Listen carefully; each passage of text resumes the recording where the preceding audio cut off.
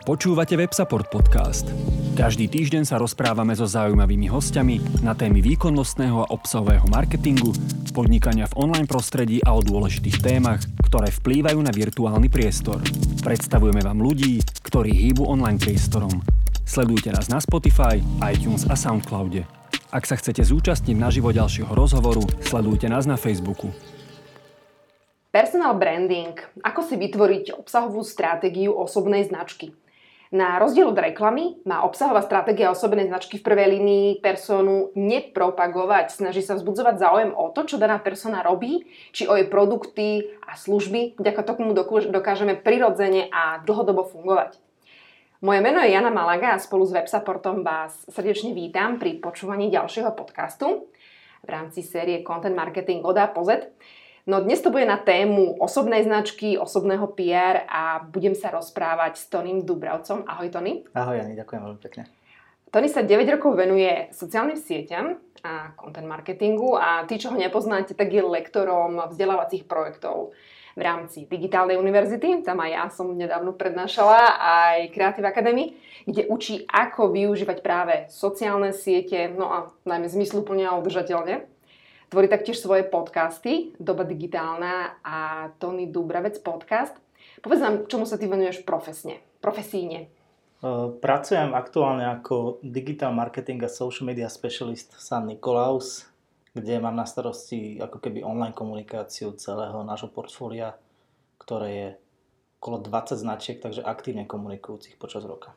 Super, a predtým si pracoval pre klientov ako Tatra banka, Tesco, Dobrý Aniel, Heineken, Budíš, Nikolaus Vodka, veľa ďalších. Predtým, ako sa pustíme do debaty práve o budovaní obsahovej stratégie pre osobnú značku, veľmi taká špeciálna téma, a samotnému vytváraniu obsahu, je podľa mňa dôležité pochopiť, čo je to osobná značka. Ako ty vnímaš personal branding?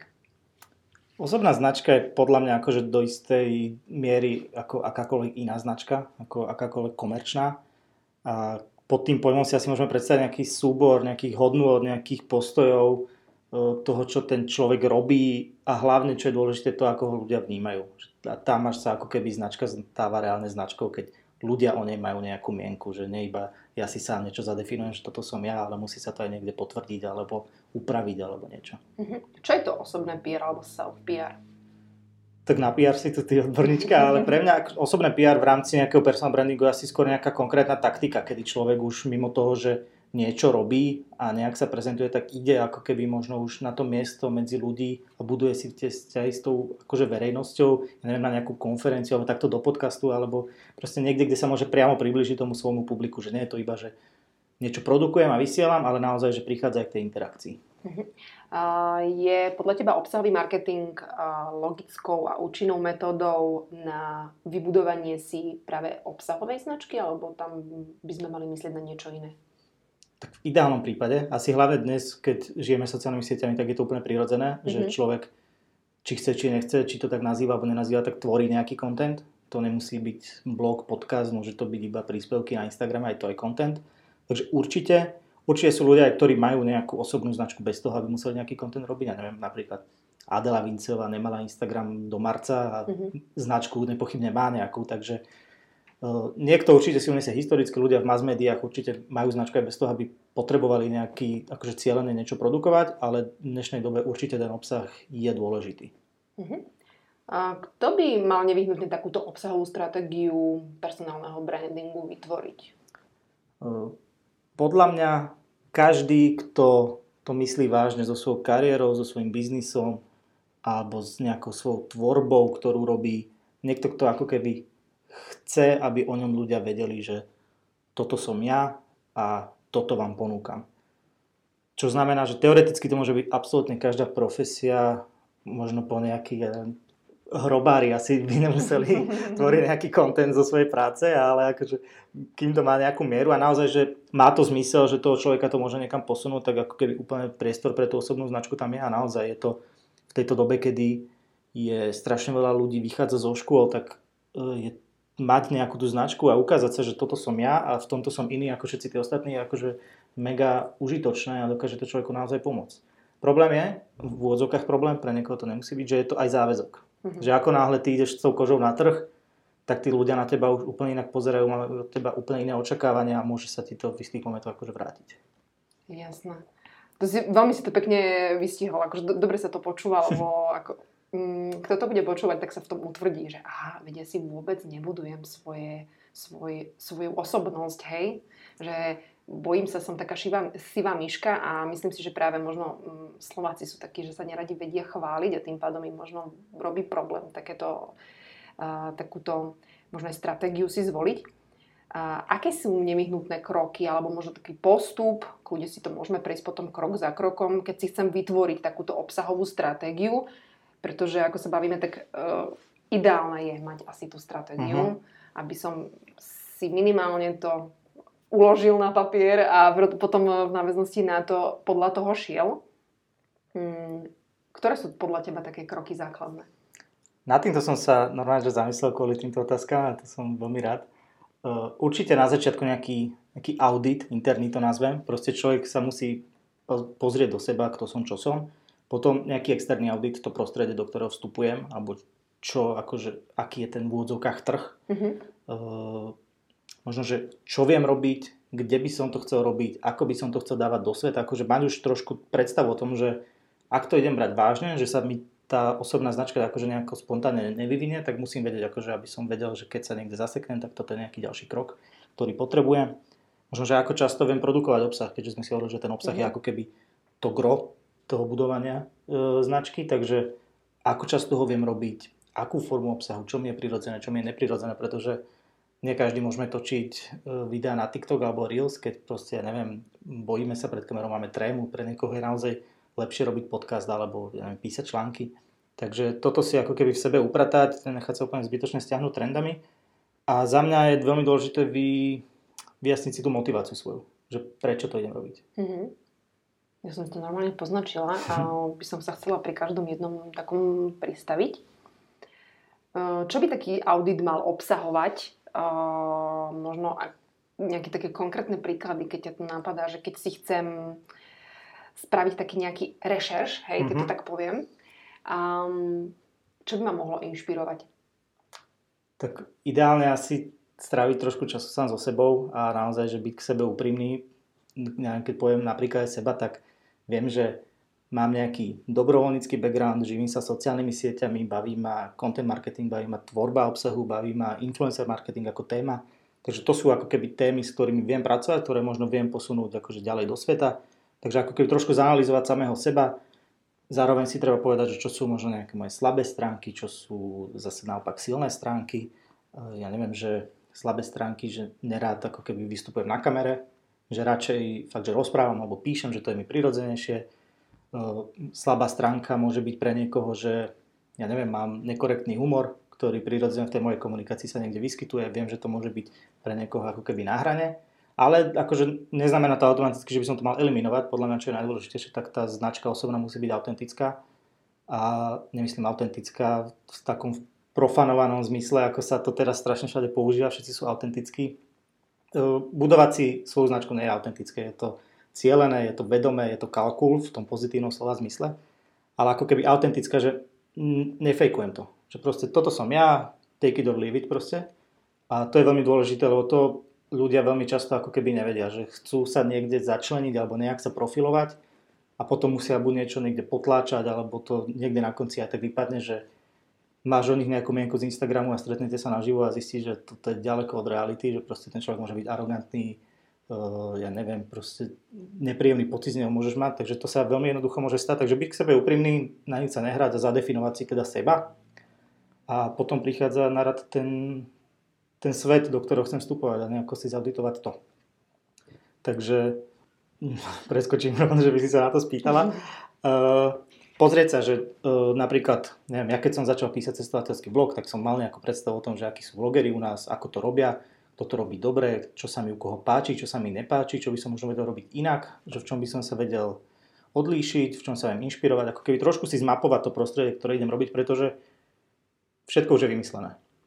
My sa tu môžeme akože tváriť, že v niečom budeme strašne unikátni, ale niekde inde už to existuje.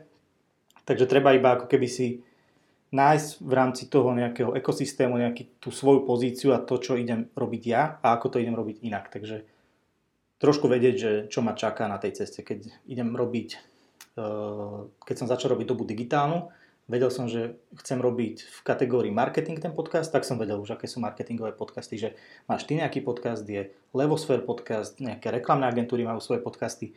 Vedel som, že toto je to prostredie, vedel som, že robia to takto a môj priestor je možno niekde inde, že nefokusujem sa iba na marketing, ale idem ako keby celkovo do tých digitálnych tém, takže to bola ako keby moja nejaká, že v čom som to chcel robiť inak. Super, a ako často? Toto je dôležité. Pravidelnosť je asi najdôležitejšia pri tvorbe obsahu, to mi určite potvrdí, že nemá zmysel niečo raz za čas proste vystreliť do sveta a čakať, že ľuďmi to nejako zarezonuje, alebo že budú hneď si ťa pamätať alebo niečo. Takže tá pravidelnosť je dôležitá, ľuďom sa treba pripomínať. Máme toľko kontentu všade okolo seba, že ako náhle si dáš na chvíľku prestávku, tak to je hneď cítiť na číslach, na všetkom. Potvrdí ti každý, podcaster, ktorý cez leto si dal pauzu, lebo chcel mať dovolenku, okamžite cítiš na štatistikách. Takže za mňa akože frekvencia je ideálne týždenná. Ak sa bavíme o akomkoľvek obsahu, tak ten týždeň je niečo, kedy už je jasné, že to myslíš vážne, že to nie je pre teba iba nejaká nárazová zabavka, nejaký výstrel alebo niečo, že aha, teraz ma prepadla múza, tak idem niečo vytvoriť, ale naozaj, že toto je práca, ktorú chceš robiť a chceš ju nejakým spôsobom budovať a zlepšovať, takže tá týždenná frekvencia je podľa mňa taký, že ideál. A veľmi dobré ako keby riešenie na toto som počul od môjho kamaráta Dominika Harmana. On presne má taký veľmi dobrý newsletter pre content creatorov rôznych a on tam písal presne o frekvencii newsletterov a že človek by si povedal, že týždeň je možno, že moc, že 2 týždne, ale že keď sa racionálne nad tým zamyslíš, tak nič nerobíme každé 2 týždne. Že to je tak neprirodzená frekvencia aj pre ľudí, že proste ten týždeň je absolútne prirodzený. Zároveň podľa mňa je to znesiteľné, ak to myslíš vážne, aj keby si to mala robiť cez víkend, lebo veľa ľudí si robí ten personal brand, alebo ako ja, že tie podcasty si robím po práci, alebo proste cez víkendy si ich striham, tak ten týždeň je ako keby zvládnutelný. A zároveň mám pocit, že tam je potom ako keby jednoduchšie odsledovať nejaký rast alebo niečo. Takže nejaká frekvencia týždeň a hlavne tá pravidelnosť. Že nemôžem teraz 2 mesiace robím každý týždeň, potom si dám mesiac a pol pauzu a potom zase to skúšam, že to tak úplne nefunguje. To je pravda. Motivácia. Kde hľadať tú motiváciu? Kde ju hľadaš ty? Na začiatku v sebe, to je asi najdôležitejšie, bez toho sa to nedá úplne udržať. A postupne, keď to začneš robiť a niekde sa to k niekomu dostane, tak tá motivácia začína byť externá, že ja neviem, keď som ten spomínaný cestovateľský blog písal, tak keď ti ľudia napíšu s nejakou otázkou, tým poradíš, že oni sú za to vďační, pozdieľajú tvoj článok alebo ti napíšu niekde nejaký komentár, tak to je ten feedback je ako keby veľmi dobrá motivácia. Samozrejme si myslím, že netreba preňho nejakým spôsobom žiť, že ak chce človek niečo tvoriť a niečo budovať, tak by to mal robiť preto, že chce on. A ten feedback môže byť fakt iba príjemný bonus, ale absolútne netreba akože sa s ním stotožňovať, že toto som ja, to čo ostatní ľudia píšu, ani v dobrom, ani v zlom, že to proste musí mať človek v sebe vyjasnené.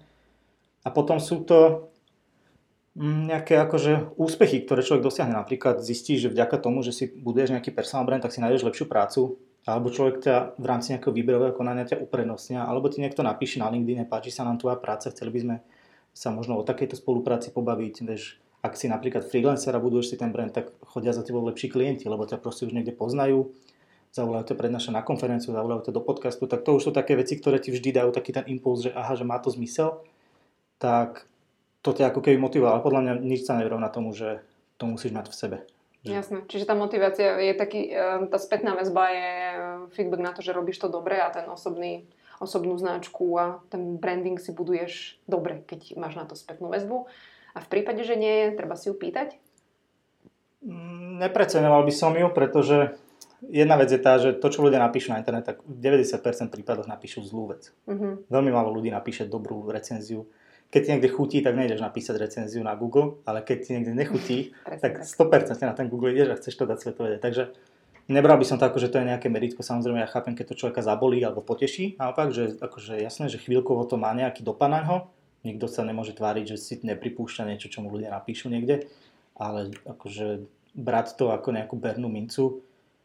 Podľa mňa všade pri každej veci, ktorú robíš, tak existujú čísla, ktoré ti potvrdia, či to robíš dobre alebo či to robíš zle. A samozrejme, to neznamená napríklad, že iba počúvanosť, ale znamená to, že niekto ťa na základe, na svojom príklade, že na základe podcastu ťa zavolajú prednášať na konferenciu, alebo že ti nejaký host, ktorého pozveš, povie, že je to pre neho mega česť, lebo vieš, že si tam mal predtým super hostí, tak to je pre mňa feedback, ktorý akože beriem. Nehovorím, že to potom začnem robiť inak alebo niečo.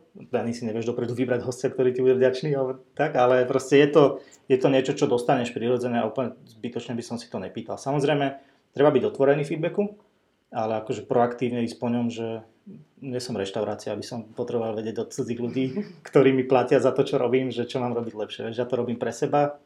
Výhoda v môjom prípade a vo veľa iných prípadoch je tá, že ľudia nie sú na to odkazaní, čo si tí ostatní o nich myslia. Ja stále tvrdím to, že radšej nech to človek robí pre 10, 50, 100 relevantných ľudí, ktorí ho chcú sledovať a chcú ten obsah odoberať alebo majú ho radi, že s ním nejako rezonujú, než sa snažiť to robiť pre tisíce, z ktorých potom ti každý druhý týždeň niekto úplne napíše hnusný hejt na Instagrame. Že... Toto je možno aj odkaz pre tých, čo možno intenzívnejšie začali budovať svoje PR a dostávali negatívnu spätnú väzbu a mali chuť proste nechať to tak, že to nemá význam. A to sa stane. To proste s popularitou, však ty poznáš strašne veľa influencerov, každému sa to stane. Narastie do nejakej veľkosti a prirodzene s tou veľkosťou prichádza hejt. Ľudia majú pocit, že na internete každý názor je dôležitý, že ho potrebujú všade napísať a treba byť ako keby na to pripravený. Alebo potom si zvoliť inú cestu, že netreba ísť vždy ako keby cieliť na tie masy, ale naozaj, že si vybrať, že kto je pre mňa to publikum, pri ktorom to dáva zmysel a pri ktorom ma to baví a stále akože sme v odzvukách komunita. Vieš, už 100 000 publikum na Instagrame nemôžeš nazvať komunitou. To je jasné, akože to bola som osobne na konferencii, kde práve Kristina Tormová a aj Veronika Ostrňová-Cifrová spomínali, že čo všetko im zvyknú písavať, ich sledovatelia, ich fanúšikovia v úvodzovkách. A boli to veľmi, veľmi škaredé veci. To človek musí veľmi predýchavať. Hlavne keď potom sú to veci, ktoré sa týkajú veľmi takých osobných vecí, ako rodiny a príbuzných známych. A nielen seba, lebo človek svoju osobnú kritiku znesie, ale keď sa to týka už potom nejakého širšieho okolia, alebo ľudí, ktorých máme radi, tak to už je potom také škaredé. Podľa mňa je dôležité, aby na to ľudia akože boli pripravení. Že to príde a byť s tým stotožný, že to patrí k tomu, lebo netreba sa tváriť, že všetko je akože nejaký strašný útok na mňa proste. Prečo by ma mal zaujímať názor nejakého Joška alebo Moniky, hocikoho, kto mi napíše niečo niekde. V živote sa neuvidíme, v živote si ten človek odo mňa nič nekúpi alebo niečo. Proste to sú tak zbytočné veci, ktoré absolútne si netreba akože pripúšťať. V čom osobne vidíš rozdiel medzi osobnou značkou a komerčnou značkou firmou? Je tam nejaký rozdiel, keď si chcem budovať stratégiu a ísť podľa nej? Rozdiel tam určite je podľa mňa ľudia a osobné značky to majú oveľa jednoduchšie, pretože ľudia, báme sa stále o tých sociálnych sieťach, lebo to je asi gro toho, kde sa tá značka teraz buduje v tejto dobe, tak ľudia chcú na sociálnych sieťach sledovať ľudí a nie značky, akože komerčné, že ja nechcem sledovať, neviem, nejakú Terno supermarket, vymyslím si, že proste ja chcem sledovať niekoho človeka, kto je podobný ako ja, alebo sa v ňom vidím, takže že to sú také dve roviny, takže v tomto to majú určite ľudia jednoduchšie. A firmy, bohužiaľ, to majú ťažšie v tom a oni si to často milia, že oni sa ako keby si myslia, že musia byť presne ako tí influenceri. Oni sledujú rovnaké štatistiky ako influenceri, pritom to je úplný nezmysel, že to sú také dva rozdielne svety,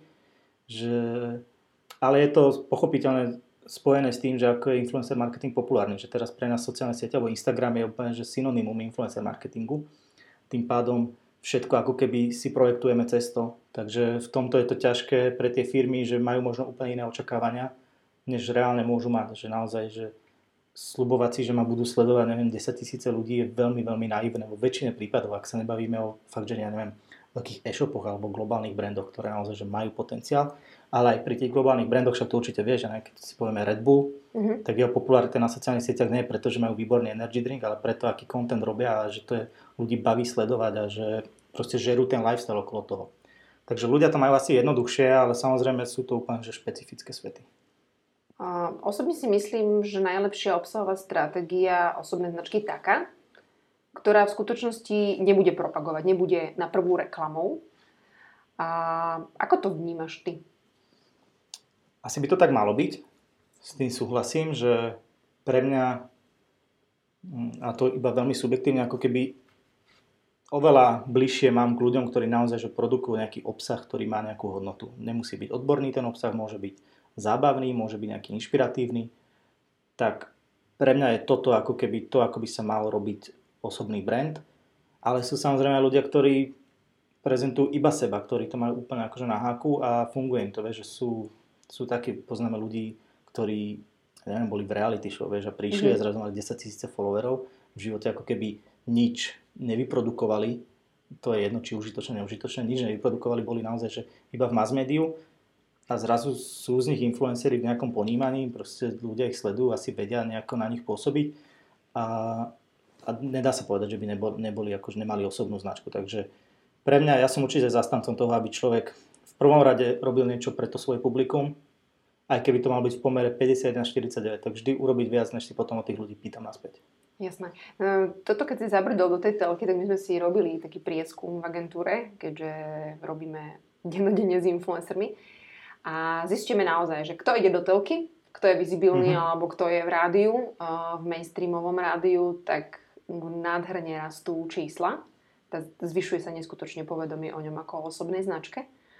A veľmi taký pekný príklad by som uviedla, že Dianu Mórovú každý pozná.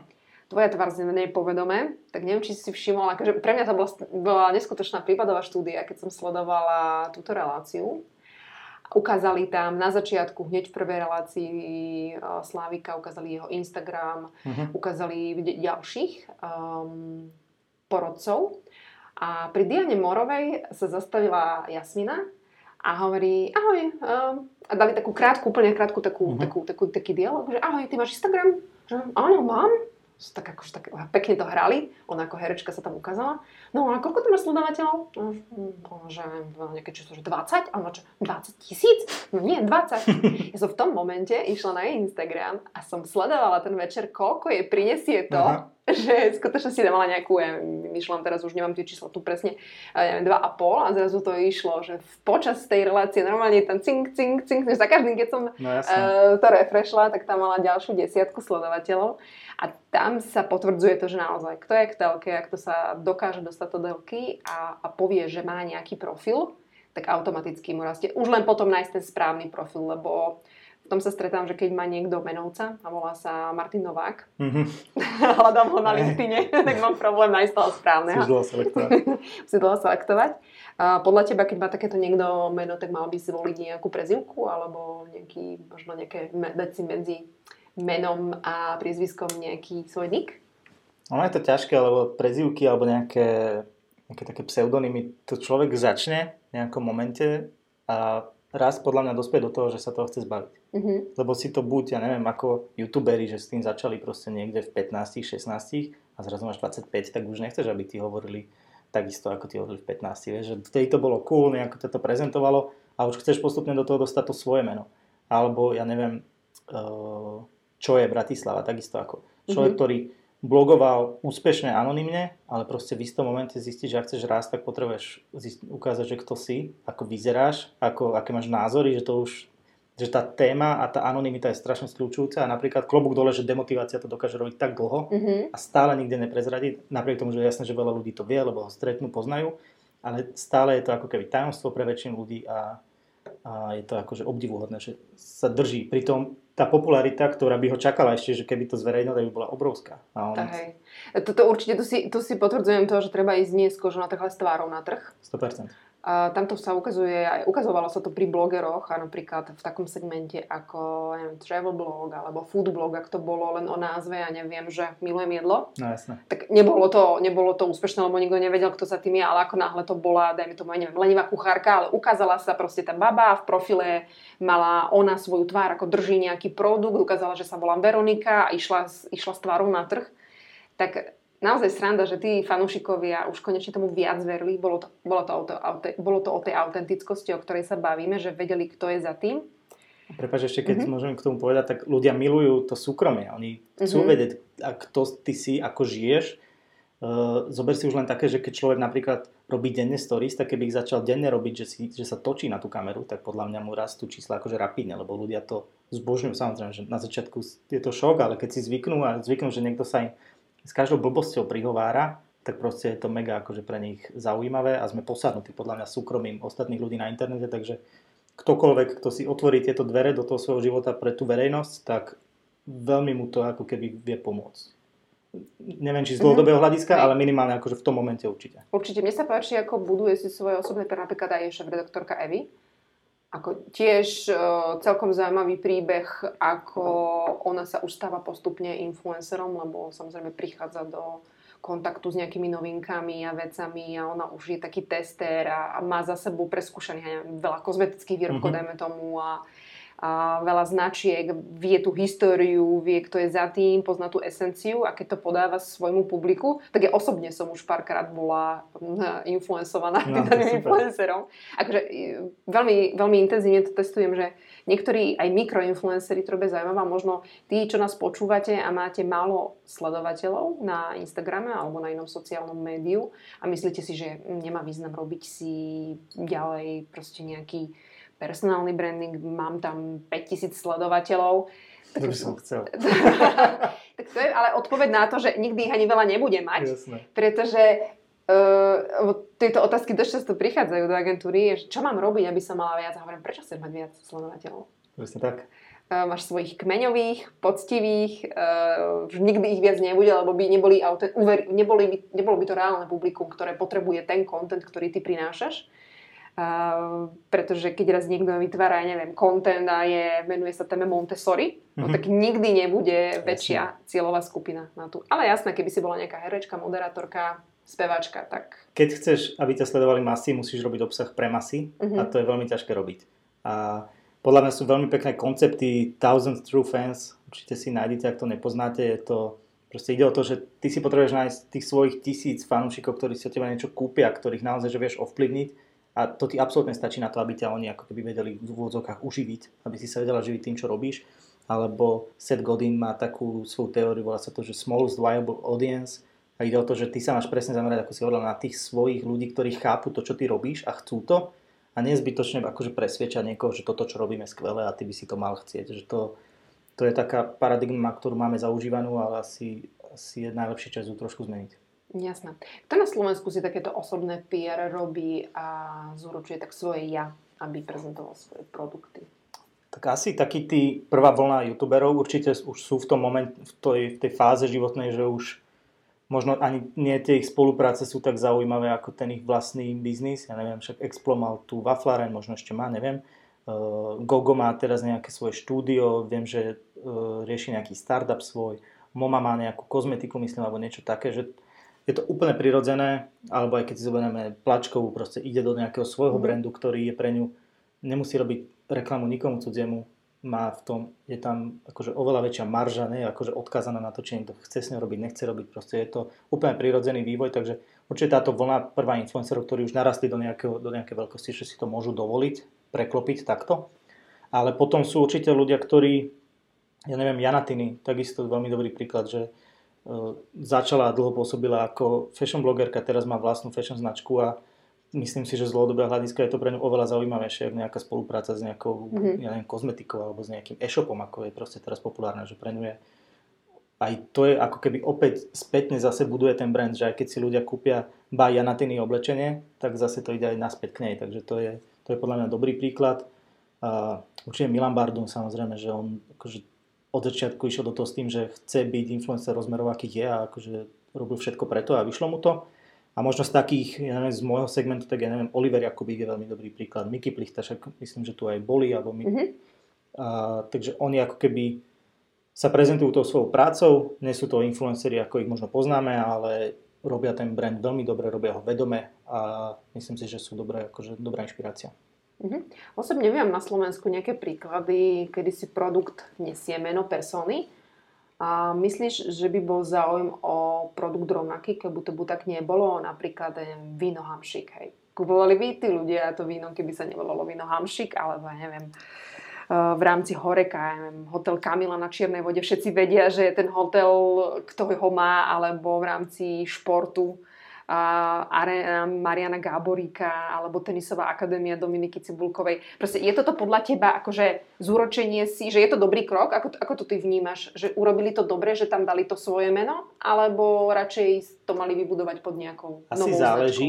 Ak sa bavíme o Gáboríkovi alebo Cibulkovej, tak určite oni, keď majú nejakú svoju školu toho športu, ktorému sa celý život venujú, tak keď tam dajú to svoje meno, tak to pridáva ten kredit, je to jasné. Ale keď si Marek Hamšík spraví vinárstvo ktoré sa volá hamšík, tak musí byť veľmi, veľmi dobré na to, aby si ho človek kúpil viackrát, než len prvýkrát zo zvedavosti, že to je hamšíkové víno.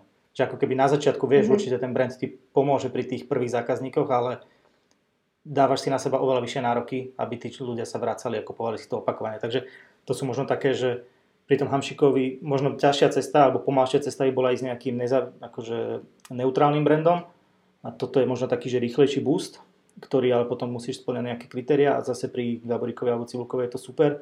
Alebo Hotel Camilano, tam už mi to príde, že OK, vedia si ľudia, ktorí tam chodia, ale pre nezainteresovaného človeka, ktorý sa k tomu dostane, ja neviem, cez booking, tak pre neho akože to neznamená nič. Pre neho sa to volá, asi si domyslí, že ten, kto si to zakladal, sa volá Kamila, alebo že majiteľka sa volá Kamila, ale pre ten brand to podľa mňa nemá akože žiadnu pridanú hodnotu. Takže to je skôr taký, že ego trip, alebo proste vymýšľaš si názov hotela, že bude mať hotel tak ako sa volá, však bude sa volať Kamila, je to, dáva to zmene, je to akože niečo, čo by nedávalo zmysel, že je to taký neutrálny názov, ktorý zároveň ťa akože poteší, lebo je to tvoje. Takže ono to asi záleží, že prípad od prípadu, niekde to dáva zmysel, niekde je to fakt, že iba ego toho človeka, ja neviem, kedy si Rytmus skúšal robiť svoj energy drink, ktorý sa volá Rytmus. Pochopiteľné, že s tým veľmi rýchlo prestal, lebo si to nekúpiš, lebo proste vyzeráš jak 15-ročná fanúšička, alebo keď si kúpiš merch interpreta. To už sa aj tiež ako keby za tie roky zmenilo, že niekedy bol merch, že názov skupiny a teraz už musí byť nejakým spôsobom neutrálny, aby ho ľudia nosili aj niekde inde ako na koncert. A to je presne toto, že ty sa nechceš automaticky stotožiť s nejakým menom, ale pritom by si sa bez problémov stotožil s nejakou značkou. To je dobré videnie, páči sa mi to. Hej. A pristavme sa pri sociálnych médiách. Ktoré sociálne médiá sú vôbec, taká základná otázka, že keď si robím budujem si osobnú značku, je potrebné využívať sociálne siete alebo si zvoliť vlastnú sieť, hej, vlastné médium? Ako to ty vnímaš? Určite treba byť na sociálnych sieťach, ale určite ich netreba sa na ne spoliehať. Bolo to tak, však ty si pamätáš, keď sa blogovalo vo veľkom, tak potom prišla taká vlna, že ľudia prestali blogovať, mali iba sociálne siete. Myslím si, že sa to čiastočne vracia, že ľudia sú si vedomí, že sociálna sieť tu zajtra nemusí byť a tým pádom si budujú nejaký to svoje miesto. Takže tá kombinácia určite gro by malo byť na nejakú svoju platformu. Podcast, newsletter, blog, niečo, čo nezmizne bez toho, aby si to ty akože nevymazala. A sociálna sieť má byť fakt, že distribučný kanál, ktorý ti má pomôcť dostať ten content do sveta. Takže, ale ak sa bavíme o nejakých must-have, tak v tejto dobe asi Instagram určite, lebo už je tak univerzálny, že už tam ako keby takmer akákoľvek téma si nájde miesto. Ak sa bavíme o personal brandoch, že naozaj, že asi stavebniny, to ako nejaká firma by to mala ťažšie na Instagrame, ale určite sa dá aj to, ale asi by som tam úplne neplýtval energiou, ale pri osobných brandoch hocikto. A ak ide niekomu, že o kariéru, že nie iba o nejaký, že fame, tak potom určite LinkedIn. Čo by mal obsah na takomto sociálnom médiu odkomunikovať publiku? Ako som hovoril pred chvíľou, že čokoľvek, čo tomu publiku dáva hodnotu, to môže byť užitočný obsah, je buď edukatívny, inšpiratívny alebo zábavný. Takže čokoľvek z toho, ak vieš sa do tej krabičky zaradiť, tak je určite dobré. A v prvom rade by malo byť jasné, že to robíš pre tých ľudí, že to nie je iba iné je, alebo keď ja robím napríklad podcast, ja v tom mám možno takú trošku výhodu, že ten podcast ja môžem na LinkedIn dávať iba to, kedy vydám nový podcast a stále je to ako keby, nie je to content pre mňa, je to content pre ľudí, vieš, keby som tam dával jak reklamné agentúry sa prezentujú iba case studies, proste nejakých kampaní, tak je to iba, že my, vieš, že ako keby nič nedávaš tomu publiku a potom je napríklad agentúra ako je PS Digital, ktorí naozaj, že robia toho kontentu aj edukatívneho, aj všetko proste oveľa viac a je to ich stratégia, ktorá mne osobne je bližšia, ale ako hovorím, malo by to byť určite, že v prvom rade hodnota pre tých ľudí a hodnota môže byť taký návod, dobrý rozhovor alebo nejaký proste nejaká otázka do diskusie alebo aj nejaký vtip, akože kľudne, ale nemalo by to byť iba, že toto sme my, toto robíme, toto je naša posledná realizácia, ktorú sme robili, alebo že včera som klientovi predal toto a toto. To sú také proste báchorky. Akože určite to tam patrí, človek chce niečo predávať na konci dňa určite, ale nemalo by to byť gro. A to sa hovorí už roky, však robíš z content marketingu, že to je základný akože predpoklad dobrého content marketingu, že má najprv robiť hodnotu a až na konci dňa sa ti má nejakým spôsobom vrátiť. Trošku si už načal aj odpoveď na ďalšiu otázku, ktorú ti chcem dať, že ako vytvárať obsah, aby to nepôsobilo ako propaganda, vychvaľovanie sa. Čiže spomenul si jasne taký ten, jasné, či už PS Digital alebo Vizí, že robia napríklad vzdelávanie, aj, dávajú pridanú hodnotu svojim klientom, robia možno nejaké zaujímavé CSR projekty alebo nejakú filantrópiu, niečo fakt nemajú to v paži, hej? Alebo teda majú to v paži, ale nemajú to v paži, preto to majú v paži. Napadá ťa ešte niečo? Ako to urobiť, aby to nebola len taká propaganda, vychvaľovanie sa? Nejaké formáty ešte zaujímavé? V prvom rade asi je dobré mať nejakú stratégiu na to, zadefinovať si tie témy na začiatku, že presne aj v rámci toho, ak som hovoril o tom internom audite nejakom, tak pozrieť sa na to, že dobre, toto viem robiť a viem robiť takýto content, toto je brandový, toto je zábavný, toto je harcelový a tak nejak si nájsť tú kombináciu svoju, aby tam prevažovalo určite to, čo je pre ľudí a nie to, čo je pre mňa. Ale či konkrétny formát, to je v zásade jedno, hoci čo sa dá urobiť, vieš, aj status vieš napísať harcelov, že ja neviem, tuto si rezervujte konzultáciu so mnou, alebo vieš napísať, že rozprával som sa s klientom, ktorý zažíval takéto problémy a takto sme ich vyriešili napríklad, že proste a toto môžete urobiť aj vy. Tak je to ako keby, je to zároveň tvoje promo, ale zároveň sú tam konkrétne nejaké tipy, že čo môže urobiť ten človek, ktorý to číta. Aké sú podľa teba must-have sociálne médiá v roku nadchádzajúcom 2022 pre budovanie si svojej osobnej značky a pre slovenské publikum? No, asi ako som hovoril, že Instagram, ak chceš byť tam, kde sú všetci, dá sa už povedať, a chceš ako keby byť v tom prostredí, kde ľudia trávia strašne veľa času a ak to myslíš vážne so svojou kariérou a s nejakým biznisom a s niečím, tak určite LinkedIn, kde samozrejme ľudia trávia oveľa menej času, je tam oveľa menej ľudí, ale môžu byť oveľa relevantnejší. Myslím si, že je skvelé na LinkedIn to, že sa tam vieš k hocikomu dostať, fakt, že koho si zmyslíš, ťa zrazu vie sledovať, bez toho, aby ono to musel nejakým spôsobom predtým prejaviť, akože záujem, jasné, že musí ti potvoriť žiadosť, ale to väčšina ľudí robí, že sú tomu veľmi otvorení, takže zrazu vedia takí ľudia, ktorých si možno v živote nestretla a zároveň sú pre teba veľmi relevantní, či už ako budúci klient, budúci zamestnávateľ, ktokoľvek zrazu vidia tvoju prácu a je to skvelé. Ja som si tak našiel moju prvú prácu v reklamke, že som skrz môj blog, že som dával von články, môj šéf si to vtedy všimol, zavolal ma, či nechcem písať pre nich a zrazu potom o 2 mesiace ma zavolal, že či tam nechcem pracovať, takže myslím si, že LinkedIn je v tomto akože výborný. Výborný je v tom, že tam človek vidí, ako sa ľudia profesívne menia. A ja milujem LinkedIn v tomto, lebo mne to veľmi pomáhalo, už keď som robila projekt Bloger roka, tak tam som videla, že na koho sa, keď som chcela partnera osloviť. A zaujímavé bolo, že potom som si proste navzájom sme proste kamoši na LinkedIne, sledujeme sa a videla som po rokoch, že zmenil úplne prácu, išiel do iného segmentu a poznali sme sa a sme sa potom stretli po pár rokoch, to bolo niekedy aj 5 aj 10 rokov niekedy. A že poznáme sa, vtedy sme robili to a to. Mám to rada, že ten LinkedIn je podľa mňa, a už to nie je len o hajrovaní ľudí a o HR ako takom, ale už je to taký celkom podľa mňa taký osobná sociálna sieť. Uvidíme, som zvedavá, že kde sa to posunie. Určite aj nejaké lifestyleové témy tam určite patria. Nehovorím, že úplne jak na Instagram, ale určite tam už je na to priestor teraz. Určite. A všetci tí, ktorí ste nás dopočúvali až do tohto okamihu, tak mám tu také echo od web supportu, kde natáčame práve tento podcast, že môžete využiť kód podcast a vďaka nemu pri kúpe hostingu na 1 rok získajú 3 mesiace, získate naviac a kód môžete využiť do konca roka. Takže neváhajte túto príležitosť využiť a môžete skúsiť.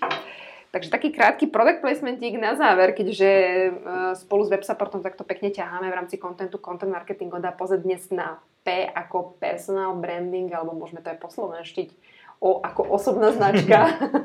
Čo sa ti viac páči? Personal branding je podľa mňa také, že zaužívané.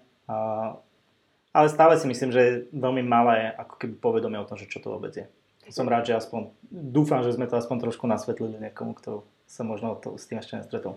Určite áno, no sa tie pojmy menia. Som si sledovala, že čo je viac vyhľadávané, či content marketing alebo obsahový marketing. Okay. No a sranda bolo, že pred 2 rokmi, keď som si spravila SEO analýzu, tak obsahový marketing, tak všetky články sme prerábali. Obsahový marketing, musí byť obsahový marketing. A pred týždňom som sa pozrela a už je to content marketing. Áno, okay. Takže mení sa to, uvidíme, možno to bude super. Som obsahový marketing nikdy nepoužil asi ako slovné spojenie. No ale mailpatel povedal, že obsahový marketing a teraz to zmenil. Takže strašne sa to mení, táto naša doba digitálna sa mení. Ďakujem veľmi pekne, že si prijal pozvanie, že si nám povedal viac, ako to vnímaš v personal brandingu a želám ti ešte všetko dobré. Ďakujem veľmi pekne.